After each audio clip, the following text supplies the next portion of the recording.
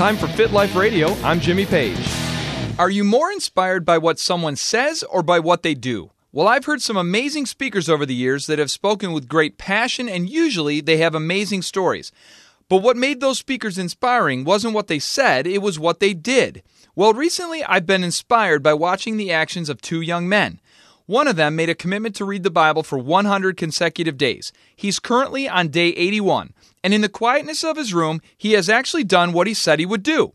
The other young man committed to reading the Bible through in a year. He's read every day since and now has a hunger and thirst for God's truth. He's doing what he said he would do. These two young men are my boys, and they're inspiring me by what they do. Well, Jesus was the same way. He inspired by what he did, whether it was healing the sick or feeding the 5,000 or getting away early to pray or laying down his life. Jesus always inspired by what he did. Talk is cheap.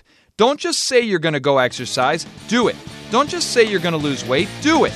Don't just say you're going to eat healthy, do it. If you do, you will inspire others to do the same. Live a fit life. Come on, you can do this. This Fit Life radio segment is brought to you by the Fellowship of Christian Athletes. For more information, visit the website fcahealthandfitness.org.